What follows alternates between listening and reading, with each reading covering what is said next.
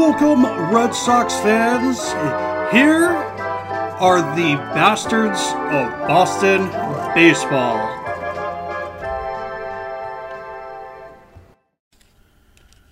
Welcome, everyone. The Bastards are back for this midweek edition of the podcast.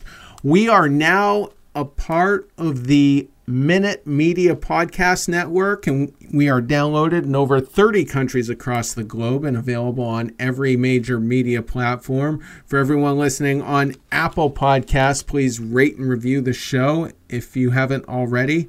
Nothing you do will help us more immensely. The Red Sox just wrapped up a 3-game set against the Anaheim Angels, dropping the series 2-1. We are still currently in first place in the American League East, 2.5 games ahead of the Tampa Bay Rays.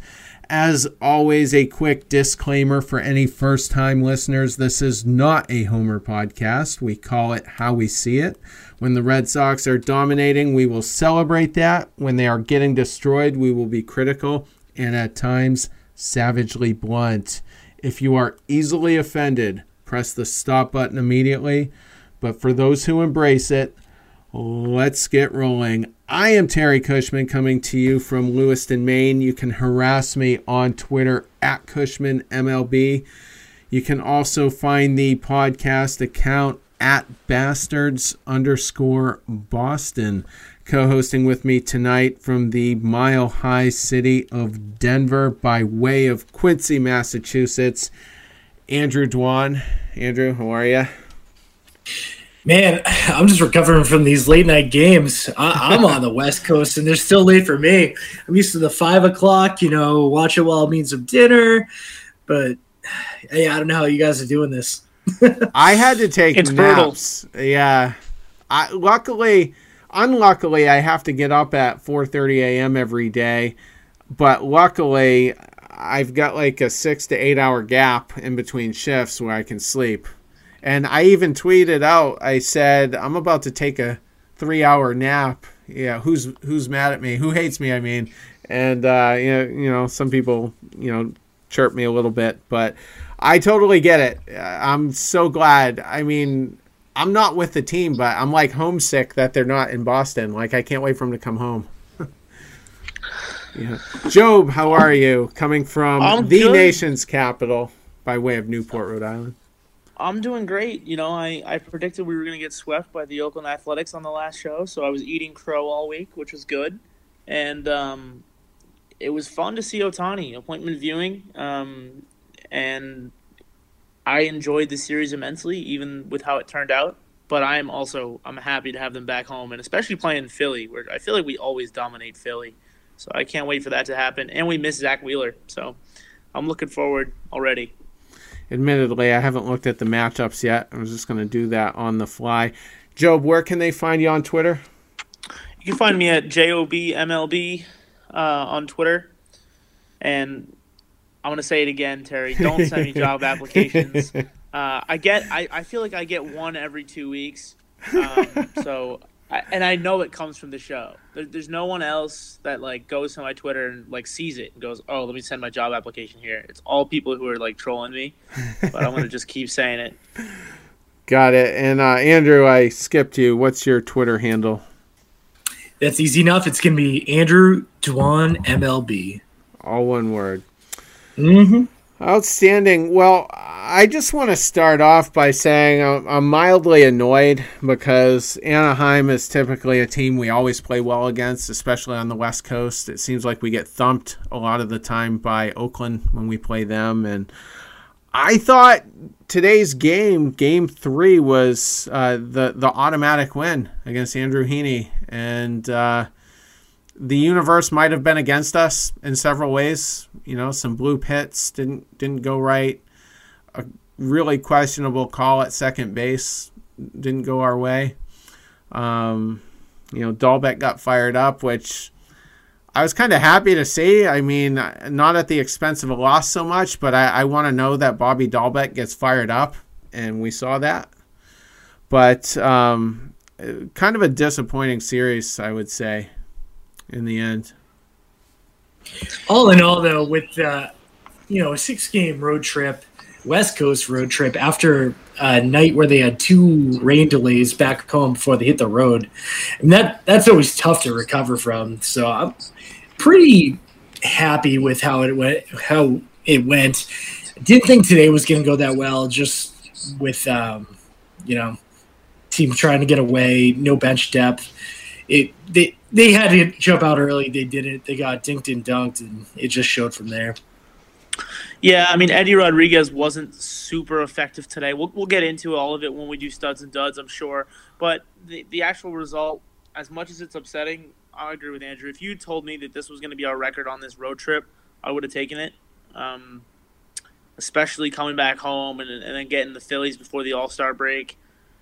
I do want this team to respond, in this next series, because if they don't respond in this next series and they kind of take a couple of days off, we could find ourselves neck and neck with the Rays again. The Rays picked up 2.5 games in the standings today, having a doubleheader, and then us losing. So I do want us to keep our foot on the gas. Yeah, admittedly, I was getting a little comfortable with a 4.5 game lead. I don't know if it ever got to 5 or 5.5, but it was a sizable lead for halfway through the season, and now it's touch and go, and we've got a tough stretch basically coming up starting immediately. So yeah, I was hoping, Terry, that we were going to have a 5-game lead going into that stretch, give us a little bit of cushion, and now it's going to be every game is going to be a fight. And the division is probably going to get decided in the next 3 weeks. It could, yeah, because we got Phillies, and then we got Yankees, Toronto, and then Tampa. I might have botched the order a little bit, but that's definitely those are the teams we're playing, and we've got the Yankees twice and Toronto twice. So and we're not getting Chris Sale back until probably after that. So August 4th is the timeline that he's on now. Would be against Detroit on August 4th. On August 4th. So any setbacks, and it would be a little bit later than that. Yeah, it could be a full series per setback probably. But all right, so we will get into it. Studs and duds. Andrew, you're in the leadoff position. Who's your stud? So I went with Garrett Whitlock today. I was super impressed. He came out just firing. Everything was 98. Everything was moving. That, to me, showed me that he is now our 7th inning guy permanently.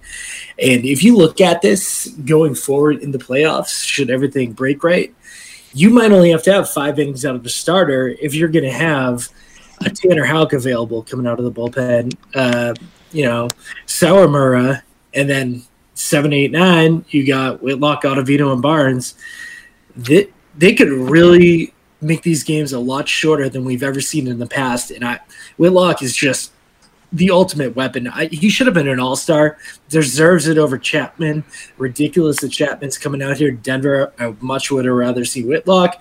I mean, that's the homer in me. I'm sure there's another reliever out there more deserving. Anyone's more deserving than Chapman at this point. But, Garrett Whitlock, I can't wait to watch this guy for the next few years, and I'm super intrigued to see if they do end up making him a starter.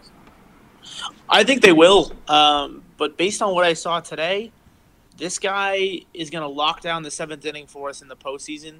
And we're going back to the old postseason format, right? Where it's not every day that you're playing, it's every other day, which gives him that built-in rest. And if you look at our bullpen, Andrew, the one guy that you forgot to even mention is probably the best bullpen arm in the league right now. And oh my God, that's right. Taylor. All right, so we got a 4-inning game. So we have Garrett Richards can start game 1 at this point. Oh, geez, don't go there. But what we have is this ability now to play matchups with the 7th and 8th inning. Need Whitlock to pitch every, to be available for every game. But if you can alternate Whitlock and Ottavino and Taylor, in that 7th and 8th inning, take 2 out of those 3 guys, and then Barnes is reliable as a workhorse down the stretch and into the playoffs. We have, I think, the most dominant bullpen in baseball going into a tough playoff stretch. And our starters have been healthy, and if they can give you 5 innings with a little bit better than what we've been getting from Eduardo Rodriguez, we're going to be dominant. And I know they're talking about Tanner Houck going to the rotation with a 6-man rotation. I wouldn't hate that. I actually want Tanner Houck to get as many starts as possible, though, before the playoffs, because I actually think that Tanner Houck deserves one of the 4 playoff rotation spots, assuming that Chris Sale is in the rotation. I would put Tanner Houck in there above a couple of the guys that are in there now. It's so impossible to try to predict how the pieces are going to fit once October does get here, if we're fortunate enough to play beyond the wild card. But Whitlock, it seems like he's getting used more and more frequently. You're seeing him twice a series now, at least for the last few weeks. So I love it when he's been dominant. Absolutely. Struck out the side today in Game 3. 3 up, 3 down, struck them all out. He had a tough month of May, scuffled a little bit, but seems to have found it again. And I'm just really impressed with how comfortable he seems in the moment as well. It's just extremely encouraging, and I'm looking, if he's going to be a starter and he can give you 5 or 6 innings of that, I mean, geez, what's the ceiling? You're looking at a number 2 or a number 3. I mean, the ceiling is unknown yet because we don't know what he's going to be over the course of 6 innings. Can he give you 96 every pitch if he's pitching 6 innings? Maybe not.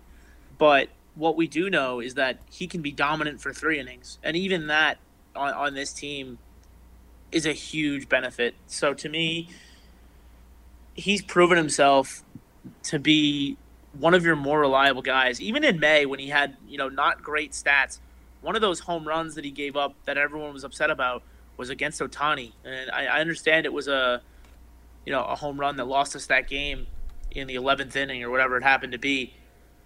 But outside of like that and 1, maybe 2 other meltdowns that I'm escaping me right now, he's been solid all throughout. He had a couple of outings that weren't great and it brought down his overall numbers, but he really just hasn't been used enough to where his numbers are as readable as other people. So when you say he had a bad May, I mean, he had 6 performances and 2 of them were poor. I mean, that's how much he was being used versus now where he's being stretched out and used more frequently. He's been dynamic. I almost went with him as my stud in this series as well, but he only pitched in the 1 game, so I wanted to kind of move off of that opportunity. Yeah. Or go ahead. Sorry, I'll make it quick. One flashback I had, and it was only because we're facing Anaheim to Los Angeles, whatever stupid name is, was when the Angels brought up K-Rod that year they won the World Series. You just had this injection of energy and youth coming out of the bullpen, firing 98, 99, and no one was touching it. And I think he was a starter prior to that in the minors. So he was. And he was dominant. He was dominant as a starter, too. It's not like, he didn't work out, let's try him out in the bullpen. It was like, we really need you to go out there and throw gas for an inning. And that turned into his career arc. I mean, he was a great pitcher for a long time. Yeah, in the month of May, Whitlock gave up 3 dingers. I thought it might have been a little more than that, but that was during his tough stretch. But his earned run average has never been above 218. So, and it's down to 1. This might even be old too. But coming into today, 1.54. So, definitely all-star worthy over a guy like Chapman, like you guys mentioned, but certainly fun to watch. Joe, who's your stud for the series?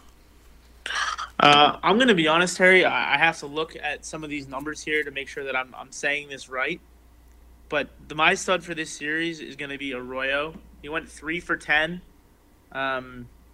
It might have been 3 for 11 at the end of the game because when I wrote it down, it was 3 for 10. He looked really good. Like his timing didn't miss a beat coming off the disabled list there, or the injured list, I'm sorry. He went 2 for 3 today with some singles early on, and then had one that I thought was going to get up the middle in the 8th inning there to score the tying run, and the defense just had the shift position perfectly on a hard hit ground ball, which ended up being to the second baseman, which was tough to see. But his timing is there. His defense has been good. He just looks healthy. He did go 0 for 4 in the second game against Ohtani. But even when he went 0 for 4, he was making loud contact, so I'm not upset about it. he's forcing himself to be our everyday second baseman when he's healthy, and that's what we've been talking about and asking for the last month, is for Cora to give him that everyday opportunity, and he's finally getting it. Yeah, and not only is he hitting, it's the timely hits that you kind of can almost count on him to come through. And, he comes up in a clutch situation, he's going to bang one up the middle or, bloop one over the fence. So this is a great development that we have a everyday second baseman as long as he can stay healthy, which seems like his biggest demon at this point. Kind of has always been throughout his career. But if we can get him rolling, get him healthy on a new regimen or whatever it's going to take, I don't see why we can't have him at second and Hernandez in center and just have the same lineup every single day. Like you guys said, he's definitely an electric factory in big moments and starting to show some pop, hit that home run like Job said in his first game back. And I was kind of hoping at the start of the season he would be the Cinderella story that might force his way onto the Red Sox roster for, the next handful of years, maybe have them reconsider plans for certain prospects, whether they would end up being trade capital or not. Not necessarily talking about Jeter Downs specifically, but that's probably the guy who's going to take his job eventually, whether it's in August, September, or next April or May. And I'm just wondering, with the injuries, some of them have been due to bad luck, especially getting hit, on the hand, but lucky or not, that still could cost him if he can't find a way to stay on the field. And as fun as he is to watch, I'm starting to feel like he's more of a short-term guy going forward, like maybe the remainder of this year and possible trade candidate this winter. Yeah, I wouldn't hate that. I think. Oh, go ahead, Andrew. No, go for it. Okay, so I think that's probably what Chaim Bloom has in mind for him, assuming that Jeter Downs is ready. But that's a big assumption. Jeter Downs has not been performing, the way that we want him to if he's going to be here in August or September of this year. And so it'll definitely be, I would say, probably May of next year before he's ready to go. And even then, we know how Chaim Bloom likes to slow walk these prospects. He's doing it currently. So for me, I would say Arroyo might be a trade chip next spring, this time next year, going into July, more so than in the offseason, because I don't know that Jeter Downs will be ready to start next season. What I do know is that this is what Chaim Bloom envisioned he could be, is this guy who can hit 265, 270, and play great defense, and that's why he's traded for him multiple times. So there's definitely a chance in my mind that Chaim Bloom reconsiders plans around Arroyo playing for a long period of time. And Arroyo has talked about his mindset saying, well, these are freak injuries, and that actually helps me a little bit. Because if it was something that I could control, then teams would judge me differently, and I would judge myself differently, and I would be frustrated. But because these are freak injuries, I'm actually not upset, because these could happen to anybody, and I'll get through them. Yeah, I see Arroyo being a year and a half at this point. I don't think they would just go outright give Downs the job. Even if he had a killer spring training, I think they would want him to have a little bit of a safety net with Arroyo. And, it could even be a good thing for Arroyo if he's only playing 3 games a week, keep him as fresh as possible. So they're going to make sure they get him as high as his value can go. And we always see these guys get moved at the trade deadline for probably more than they're actually worth. So definitely a good investment piece. I like him, and it's hard for me to compare him to any recent Red Sox players. At least none come to mind. Maybe Travis Shaw a little bit, because nobody thought he would make the impact he made in the year or two he was with us. And I think John Farrell kind of ruined Travis Shaw as far as Boston went. But I see the potential, and I want to see him maximize it. But I get more and more pessimistic every time he's on the injured list. So Terry, I want to tell you, for me, the guy that comes to mind, and people who listen to this show or people who watch the Red Sox regularly are going to be upset with me for saying this. He reminds me of Johnny Gomes and Steve Pearce kind of rolled into one. I think he has the talent level of a Johnny Gomes rather, but he competes like Steve Pearce. Like big moment, the guy you wanted to play is Steve Pearce. I was at his game at Fenway where he hit 4 home runs in that series against the Yankees to really start to turn things around in 18 and give us a division lead. That's the vibe I get. That's the energy I'm feeling. Whenever he comes to the plate, I think that Arroyo can do something magical at this point in the season. So even though I'm pessimistic with the injuries, I can't help but think that this kid has a spark that this team can really rally around. I love it. Those guys were platoon guys, though, I feel like. And I see Arroyo, if healthy, as more of an everyday guy. But Pierce, when he was platooning with Moreland, and Gomes when he was platooning with Nava, like Arroyo, both Pierce and Gomes had the flair for the dramatic. And especially if Johnny Gomes was coming off the bench late in the game, it seemed like he hit 3 or 4 go-ahead homers that year. It was just unbelievable. And then he had a great postseason. Every time he was in the lineup in 2013, we won. Like, that was the pattern for much of October. So and if that's how it does end up working out, I'm totally good with that as well. I mean, there's always a role for that. We're not getting that right now out of Marwin Gonzalez or Danny Santana. So if Arroyo ends up being that guy, then so be it. My stud for the series, I'm kind of going a little bit outside the box. We've talked about Brandon Workman a lot. He's my stud. And there's been a little bit of pessimism earlier in his tenure. His first game with the Red Sox was June 3rd.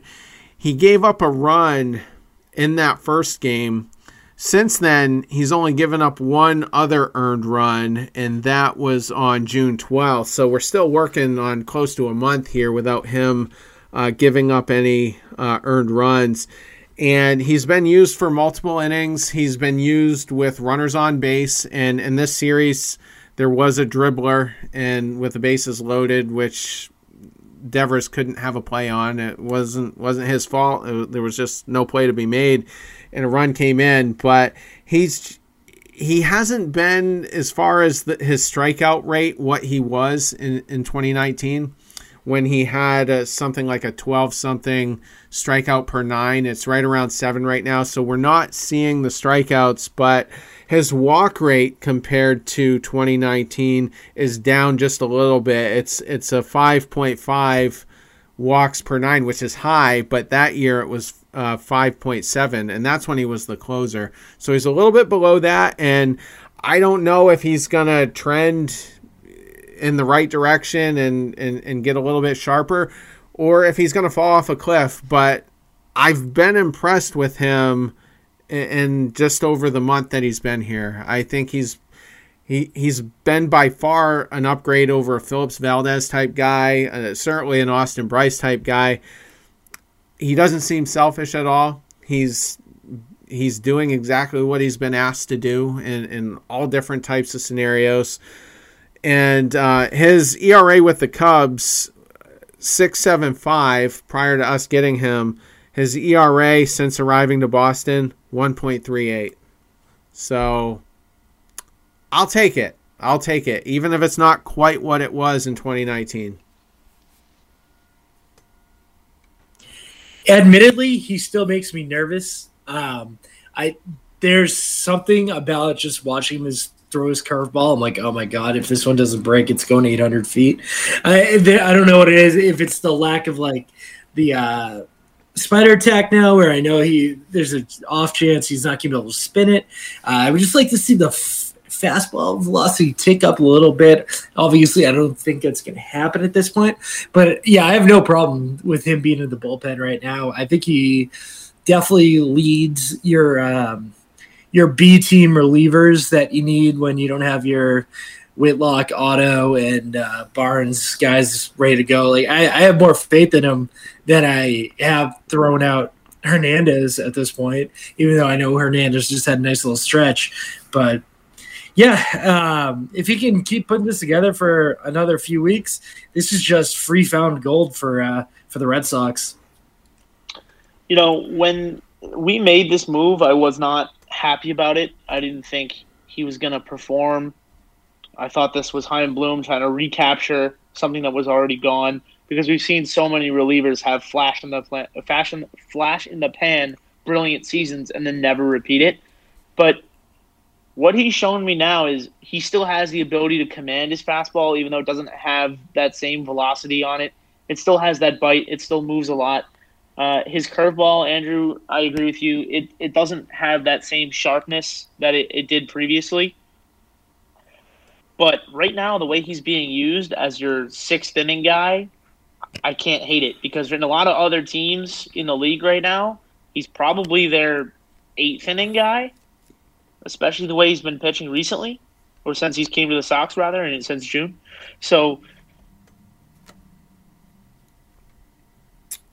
I think we lost. Now, I think we're one bullpen injury from him being in a role that I would hate him in.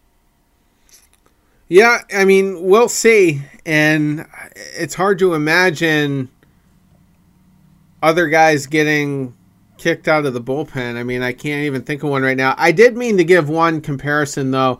We all like Sawamura. We all love the splitter, and he's fun to watch. But in the time Workman's been here, he's given up more earned runs, and he's walked more people. Sawamura has. So Workman's been, a little bit, he's been a little bit better than Sawamura. So I mean, when Brazier comes back, who's the odd man out? It's going to be a hard one. And I mean, I still at some point would like Caleb Ort to get a cup of coffee up here to see what he's got, since they have to move him on to the 40 eventually. But I think we can all agree on one thing, that Workman is our closer for the next two games, right? Like, we got against the Phillies, we just got to throw him out there. Okay. Absolutely laugh. Smell what you're cooking. I think the guy that has to go is Andres. I think Andres has been a necessity, because he's the only guy in the bullpen that you could throw out there for 4 innings in a pinch. But it looks like Tanner Houck is about to be ready. And if Tanner Houck is ready, then you don't need Matt Andres, because you can bring up Tanner Houck, put him either in the rotation or in the bullpen, one or the other, and use him in that role. On top of that, it looks like Garrett Whitlock, like we already talked about, they're more comfortable using him with more frequency. So you could probably get 3 innings out of him. We've seen it more often. We've seen it a couple of times where he's thrown 35, 40 pitches. They just haven't gone beyond that. They probably would, in a pinch, give him 3 innings at this point based on his usage rate. So Matt Andres is the odd man out. And if it's anyone else, then I'm going to question Chaim Bloom's decision-making. I think Andres for Houck is the move when that's ready to be made. I think that's how it... I think those are comparable moves. Yeah. I don't know if that'll be the exact move. He might, Andres might go down for Brazier if Houck's not ready yet. But I think that's the move. Now, who do you move when Brazier's ready? That's a little bit more complicated. I'm thinking we all thought it was going to be Brazier or Workman. It could be Rios, but even then, he's been good. Oh, yeah, probably Rios. But Dave Bush did say today he still hasn't cleared concussion protocol. Yeah. So it could be a while for be a little Brazier. While. Yeah, he hasn't really started throwing, I don't think. But yeah, I think if the decision had to be made tomorrow and it's either Workman or Rios, I think Rios goes. Whether it's option, I don't know what his situation is. He probably does have Rios options. would have to be DFA'd. Oh, would he? Oh, okay. Because that was when we picked him up from a DFA. He doesn't have any waivers from Seattle. He might be a guy that could DFA'd. He might sneak through waivers. I think he might sneak through waivers and end up at AAA. He's one of those other guys that not a lot of teams might claim on. But then again, as we go down the stretch, other teams that don't have roster crunches might start stashing these guys, because it seems like a lot of the guys that Chaim Bloom has stashed, they performed at the big league level. I don't know how he gets them through waivers. Like, Brennan performed great against Toronto in that performance that he had, and we put him through waivers and he survived that. So I would be confident that Rios survives waivers. Do we even need Rios? I don't know. I don't think that he's all that important to this team. He's another guy who just eats innings, but you can always have, one inning eater who doesn't matter how well he does, because you need somebody to pitch when you're down 6 runs. Somebody has to do it. We've got a pretty deep bullpen, as deep as I've ever seen, really. All right, so let's get through some honorable mentions here. Rafael Devers probably should have been a stud, but we use him so much. I just kind of wanted to go outside the box for the audience on this one. But he was 4 for 13, 3 for 5 in the first game. He had an RBI base hit, and then he had a 2-run dinger off of Suarez, and was 1 for 4 in Tuesday's game, 0 for 4 today. But we get swept if it wasn't for that Game 1 performance by Devers. We win an extra game if he comes through with the guy on second base and nobody out and moves the runner across today, though, Terry. Yeah. So I don't hate that as an honorable mention, but if that was your stud, I would have been upset with it. Well, fair enough, I guess. I just couldn't imagine. I predicted a sweep of Anaheim, and very narrowly. Ottavino really struggled there at the end, and we were lucky to escape that with a win. But Bogaerts was 3 for 12, but that's only because he had 3 hits today. Ironically, anytime he gets a rest day, he doesn't come out like he's well rested. Yesterday's game could have been a lot different, though. I mean, if that home run didn't get robbed, we're probably looking at taking 2 out of 3. True. So his numbers should have been even more inflated than they were. Yeah, Lagares made a good catch out in center field at the wall. So, yeah, he could have. It's weird because we hit, let's see, 3 home runs the whole series. So, but yeah. So it should have been 4. To Andrew's point, that ball was almost 2 feet over the fence. Lagares brought it back, and that was in. I could be wrong, but that was the 6th inning to tie it up. Correct. So it was you're looking at a late. whole nother ball game. Yeah. No one else really stood out as far as offense goes. Perhaps we'll get into some of that. Let's see. Martin Perez, pretty solid, 5 1/3, gave up 8 hits, 1 earned run, only walked 1, only struck out 3, but got the job done. Sawamura, well, he gave up a run. Yeah, screw him. Josh Taylor continues his scoreless streak since April 25th. 1 1/3 inning, no hits, no walks, struck out 2. Very impressive there. Rios looked pretty good, and we already covered Whitlock. So, any Connor Wong, really quick? Yeah, I was gonna say okay. Connor Wong is somebody that we need to talk I don't know. about. He was my stud on the last show, right? So right. I'm very happy with Connor Wong. But every time he's behind the plate, I feel like we get a really sharp Nathan Eovaldi. Eovaldi wasn't great in this series, but he could have been a lot worse. And then Wong also had a double in that game, if I'm not mistaken. So. I like Connor Wong and what he's doing for this ball club.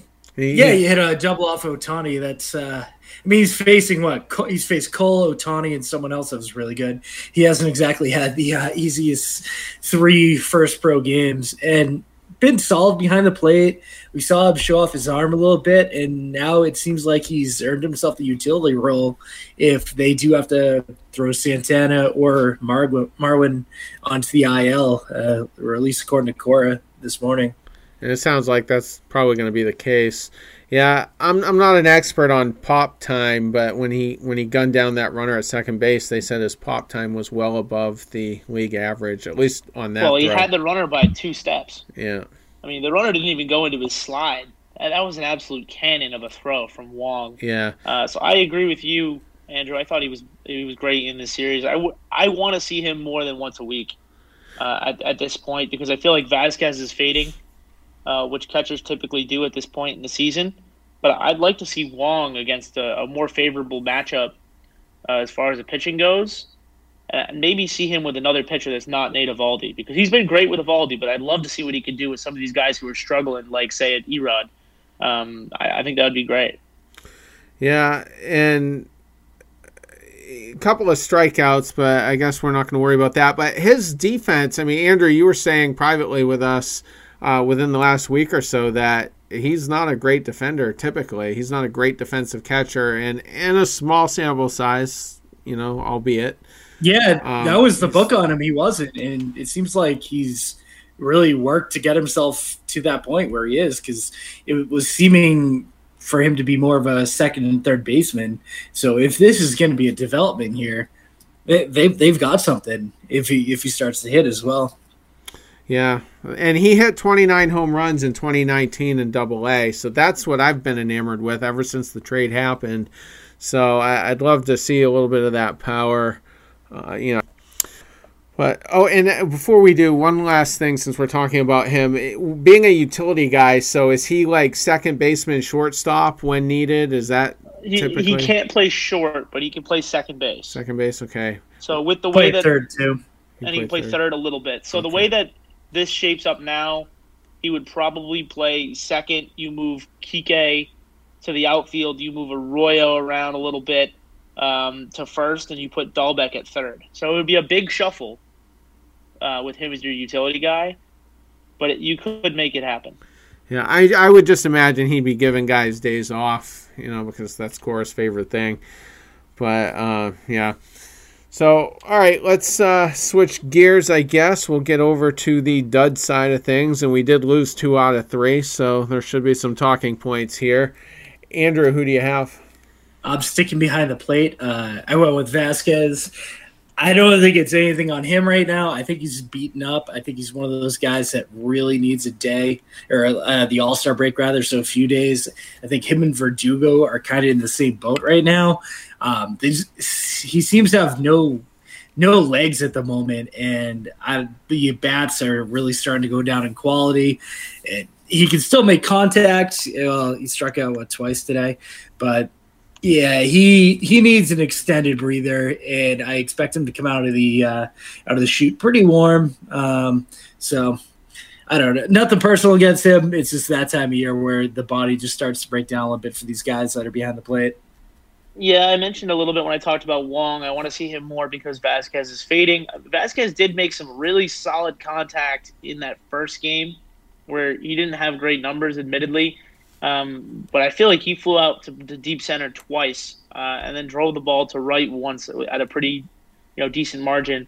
But that's a small ballpark, and the ball was carrying. If he does have his legs and he's fresh, say this is like him off the All-Star break, I think some of those balls are finding the wall, and definitely at least one of those is finding the gap. So I think you're right, Andrew. He just needs a breather, but at this point, he's not offering you anything offensively.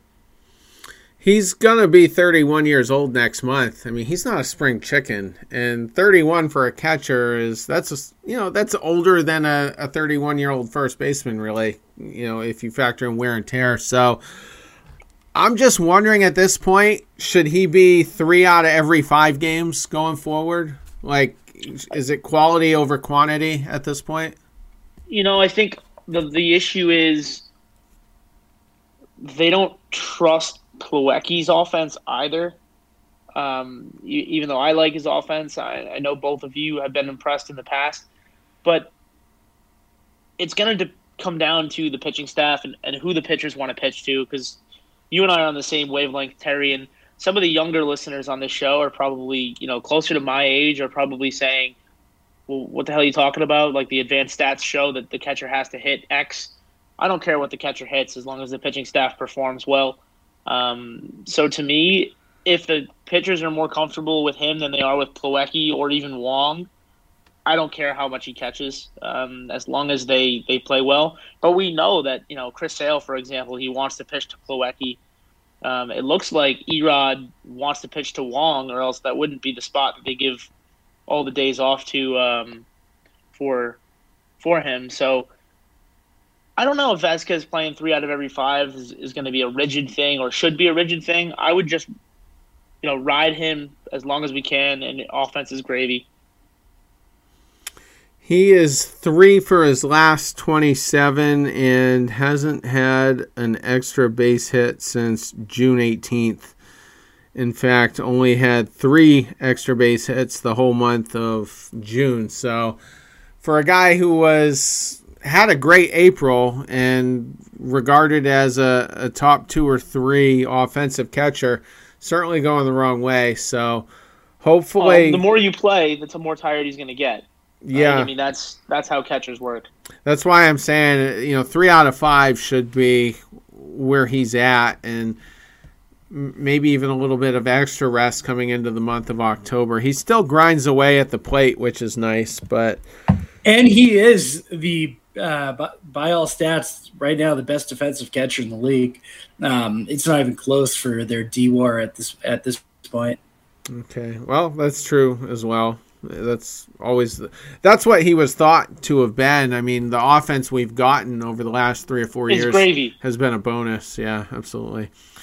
All right, Job, who's your dud for the series? My dud for the series is Kike Hernandez. He went 1 for 4 in today's game, or rather in game 1. 1 for 3 in game 2, and 0 for 4 in game 3. He did have a walk, so I didn't hate that. But I just feel like right now Verdugo is slumping, and I'm avoiding putting Verdugo in the dud spot because I think he's hurt. I think he's playing at like self, and we just don't have a viable option for him to hit the injured list. So the pressure is really on Kike Hernandez to get on base, and he just didn't in this series. Every time he gets on, I feel like he scores. Right, I mean, 1 hit, 1 run in the first 2 games, but 0 for 4 today, and I felt like there was a couple of at bats there, especially late in the 8th inning with 1 out. And JD Martinez came up. If Kike is not automatically striking out in that at bat a couple of times in front of the big bats in the middle of the lineup, we're scoring some runs because we're just 1 pitch short of being up in both game 2 and game 3. Andrew? Yeah, I mean, he had been on fire coming into the series, so I'm going to give him a little bit of a pass on there because it really did look like he grabbed that leadoff spot by the horns, and that's what we've been looking for and been waiting for. And I set the stat out earlier how, like, his WAR, he's 2.2. He's just a couple points below Mookie Betts, and his defense has been double what Jackie Bradley's has been. So I'm going to give him a pass for the series. I do think fatigue seriously has set in for these guys. So I expect better things ahead. Have you guys noticed that? Because I noticed it with Kike, but now I'm starting to see it with some other guys in the lineup where pitchers are attacking the top of the zone and we just don't have an answer for it. I saw it with Arroyo. He fell behind in a couple at-bats. I don't know if they found something with our offense. Well, I feel like that's been a consistent theme for the last 2 seasons for the Sox, is the high fastball is really killing us. But there's a couple of guys, we'll talk about one of them in a minute, I'm sure, who can't hit the high fastball at the moment. And it's not necessarily that the fastball is too high. It just feels like they're a tick too slow. Like if the fastball's coming in at 96, if it was 94, the ball's gone. They're just a little too slow to the ball, and I wonder if that's maybe something approach-wise that we need to adjust with Tim Hayes here. Yeah, and Devers he got exposed against Houston earlier in June. So, all right, well, sticking with it. Hunter Renfroe hasn't had a good couple of series and was also on fire, probably more on fire than even Kike was. 1 for 12 this series. His 1 hit was a home run, and it was kind of a semi-meaningless home run because it was with 2 outs in the 9th inning and we just had no momentum. I was kind of hoping that would spark it, but nothing else happened after, and we ended up losing game 2. But again, his only hit for the series, 1 for 12. Let me grab his numbers last series. He was 1 for 8. He only played 2 out of the 3 games in Oakland, but pretty quiet. And it's not so much that I'm frustrated with Renfroe, but when he cools off, it seems like that bottom part of the order kind of destabilizes, and we're going to be prone to games like today and games like Game 2.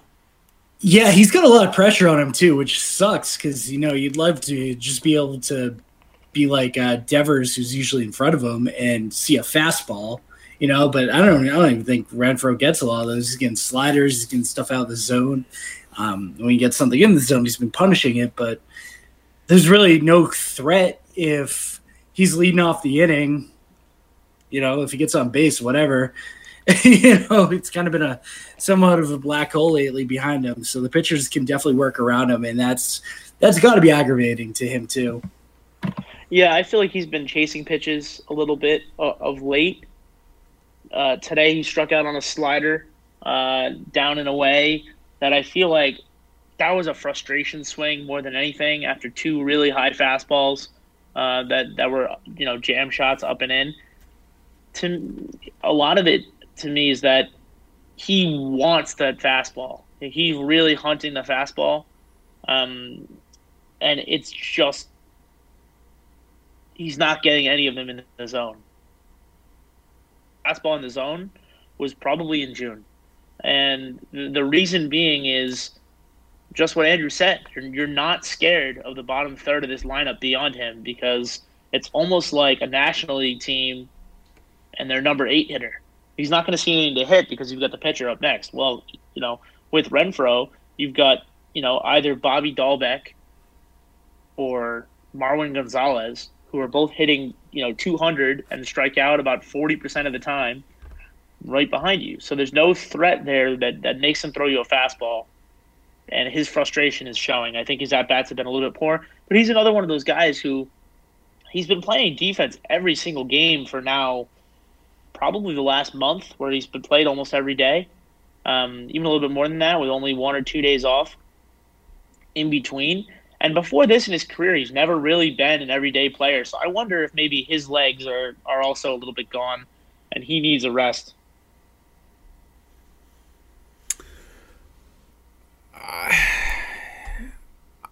I just kind of hope he figures it out. It'll be interesting if a certain outfielder gets called up that might make the structure of the lineup look a little differently. I'm talking about Duran, so he'll probably be in the 8 or 9 hole anyway, but if you can get some production down there, maybe it carries over to the 1 and 2 spots, and in that time frame, maybe Renfroe will find another spark to go on another run. But I think with Renfroe, he needs to just be a little bit more patient at the plate and wait for his pitch if they're not going to be in the zone. And we saw Kike. That's exactly why Kike turned it around. Suddenly, even today, Kike was ahead in the count a couple of times. There was a 2-1 count. Well, he walked today. Yeah. He had a good approach still, even when he wasn't getting. The reason he's my dud is because the guys behind him are hitting with 2 outs every time, and the pressure on them is immense. And if they don't come through, we lose games. So to me, that's why Kike is my dub. But Renfroe, I feel like, doesn't want to walk. Even against Ohtani, one of the guys who's most prone to walks in the entire league, that's been the big problem with him so far in his career has been walks when he didn't draw a single one. And the reason for that is the bottom third of the order is not a threat. And Renfroe is trying to make them a threat. And he's trying to swing and do some damage because he knows that if he doesn't do anything, the rest of the guys behind him aren't going to do anything. Bobby Dahlbeck's not sparking any 2-out rallies. So to me, Renfroe's putting a lot on his shoulders. I think he really wanted that push to be an all-star. I just think he needs a break. He needs a couple of days off. I don't think his job is in jeopardy at all from a Jaron Duran. I think there's a couple of other guys that will lose that spot first. And on top of that, I think he's the best defender in the outfield. So I'm not going to get upset with him for having a cold offensive stretch. It's kind of a return to earth. And again, he's one of these guys that we predicted was going to hit 225. So him hitting 260 I can't get upset with a slight cold stretch and just return to normalcy for him.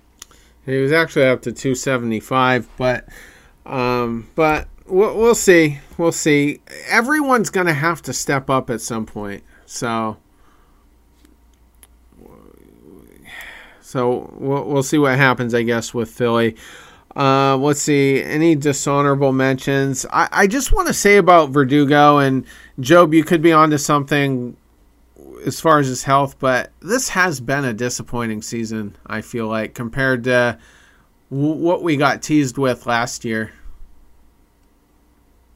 Absolutely. I think it's been a little bit disappointing because last year he was the face of the team as far as production goes, as far as excitement goes. I mean, one of the only plays I can remember from last season is him pulling that home run ball back from the bullpen. And there's no crowd there. There's no energy in the ballpark, and he's still going crazy.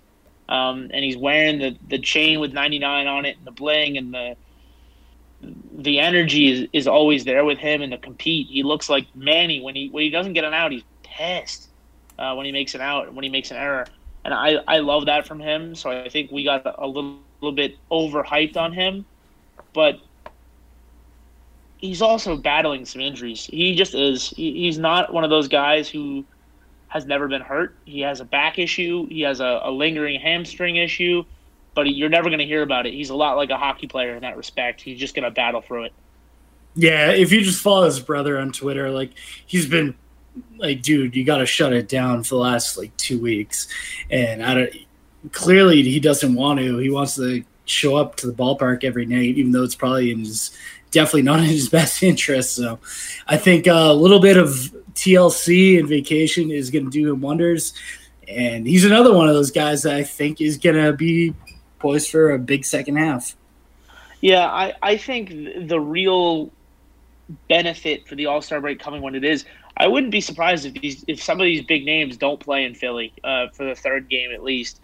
I think we need to win 2 of the 3 in Philly to keep our momentum through the All-Star break. But if we win the first 2 games, I could see Alex Cora treating Game 3 like a getaway day. Oh, I would rather just all see you guys Worcester take a day off. Yeah, exactly. Take the day, make the All-Star break a little 4-day weekend, because when you get back, we got 17 games in 17 days, and they're all in the division. Then we have to win 10 of 17 at least. Going to be a stressful month from here out. Yeah, Verdugo 2020 hit 308, 367 on base. I mean, that's borderline elite, and not much worse than that in 2019. So 25 years old, I just hope he gets into a rhythm. He's far too young to be having chronic health issues and whatnot. I'll say this, he's still not a big strikeout guy, even on a semi-off year. His strikeout numbers are pretty low for all players that qualify for how many at-bats they've had. So, hopefully,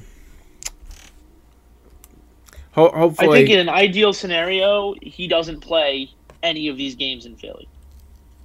I think he probably still plays 2. But in an ideal scenario for the Red Sox going forward, he doesn't play any of these games. And what I'd like to see is, Andrew, I don't know what you think about this, but what I would like to see is this move that they didn't make today in Anaheim. I wonder if that's not Michael Chavis. I wonder if the guy that comes back up, I know Michael Chavis is now eligible because of the injury, but I wonder if they don't recall Plawecki yet, they call up an outfielder. Just give the outfield a couple, an extra arm, and give them a break. We have great outfielders in AAA. It doesn't even necessarily need to be Durant. Well, there's definitely a better than zero chance that Franchy's called up, and since he did get the start at first base and actually made a pretty nice play there on a hot shot. He snagged it right out of the air. So you also have the versatility of throwing him in left field and see what happens. Because, we all saw what happened in his last major league game was against Philly, and I don't think that ball's come down yet. So. Yeah, I like that idea. I think you also have Montas down there. You have a lot of guys down there who are good AAA players and could be something at the big leagues. this is a week where, if it were up to me, Franchi Cordero is coming back to Boston, and he's playing all 3 days in a row, and we'll see what happens after the All-Star break when the competition is real again. But I don't want to see Alex Verdugo, and I don't want to see JD Martinez in left field. I don't want Renfroe playing all 3 games. I need some severe help from the bench. So for me, this would be a big bench day.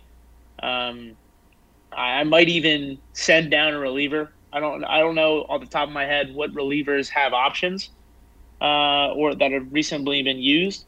But if you could send down a reliever and go with one man shorter in the bullpen and one man more on the bench, and just kind of give JD Martinez a day off, give Verdugo a day off his feet, and give Renfroe a day off his feet, this team is going to be better for it when we play the Yankees in 6 days.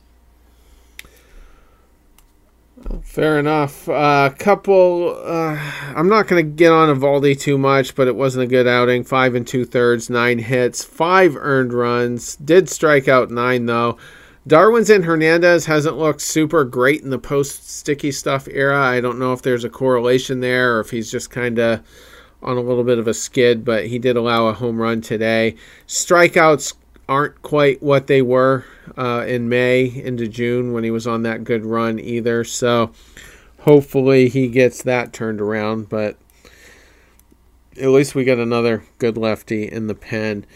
So why don't we, as we're coming up on the hour here, switch gears and get into that Phillies series, which starts on Friday. Red Sox off on Thursday, which I think the whole team desperately needs, as we've kind of been alluding to, especially coming back from the West Coast. But so Friday night, this could be interesting. Vince Velasquez versus Garrett Richards. We could see 30 walks that game. That's on the table.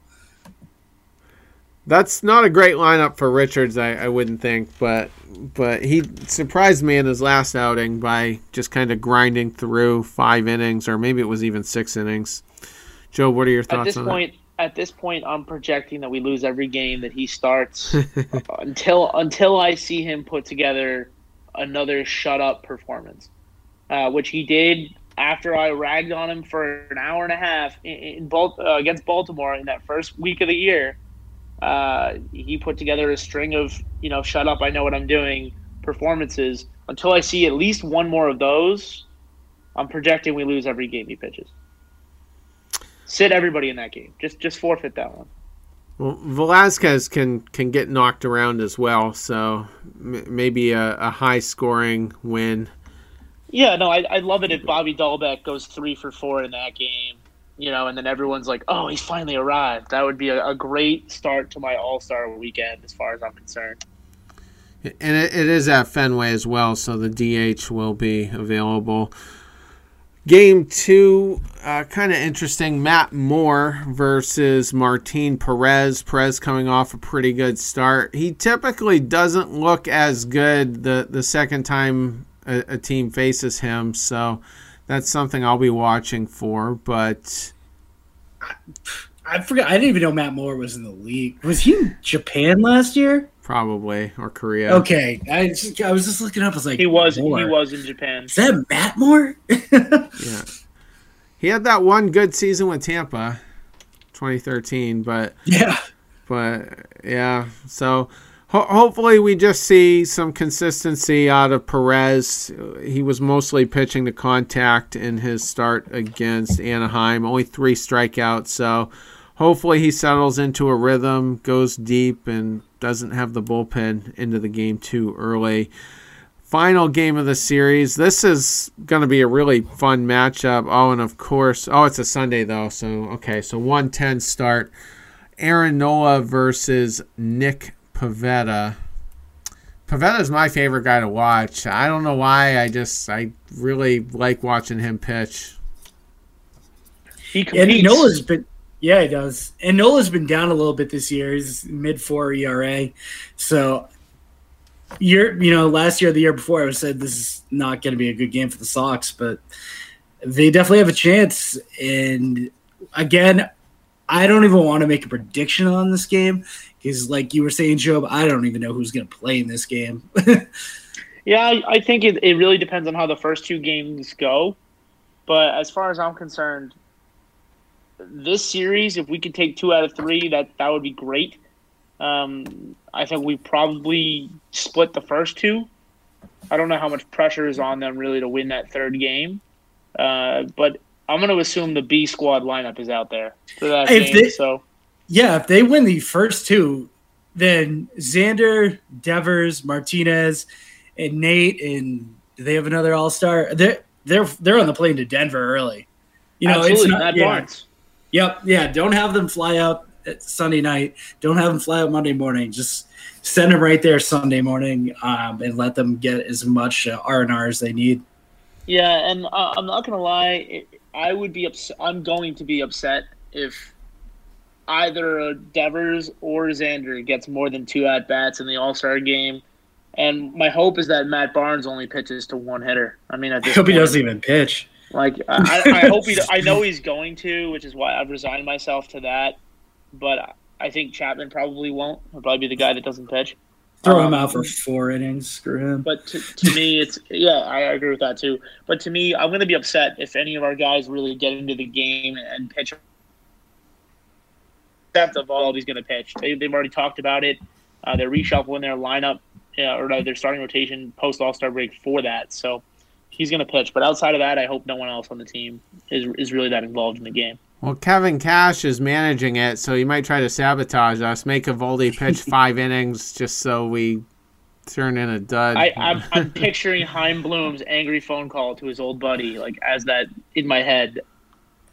Yeah. Well, I'm going all 3 days. I'll just streak on the field and take out Cash. Do what you have to do, Andrew. I'm expecting some nice videos from that whole weekend. It's going to be a lot of fun for you. You're going to the Derby too, right?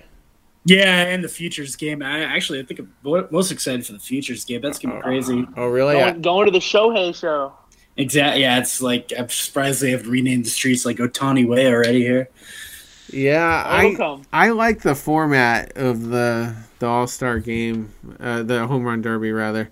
I hate I'll watch the starting lineups and maybe the first inning of the actual All-Star game, but that's about all I care to see as far as that goes. So, All right. Well, I guess on that note, we're right around an hour, so that's perfect. We will be back 24 hours for Red Sox deep dives. We're going to be talking some Shohei Ohtani, where he kind of stands in the sport, what he means to the sport, and we will do a little bit of Red Sox draft talk, which I believe is next week, isn't it, Andrew? It is Sunday. Oh, this Sunday. My bad. I thought it was. So that is coming right up. So this will be the last. This will be the last show before the draft. So we'll cover that. We'll kind of try to pinpoint who the Red Sox might be in on. We'll also discuss who they unfortunately won't be in on that could go in the 3 picks before us. So stay tuned for that, and everybody have a good Thursday. Take care.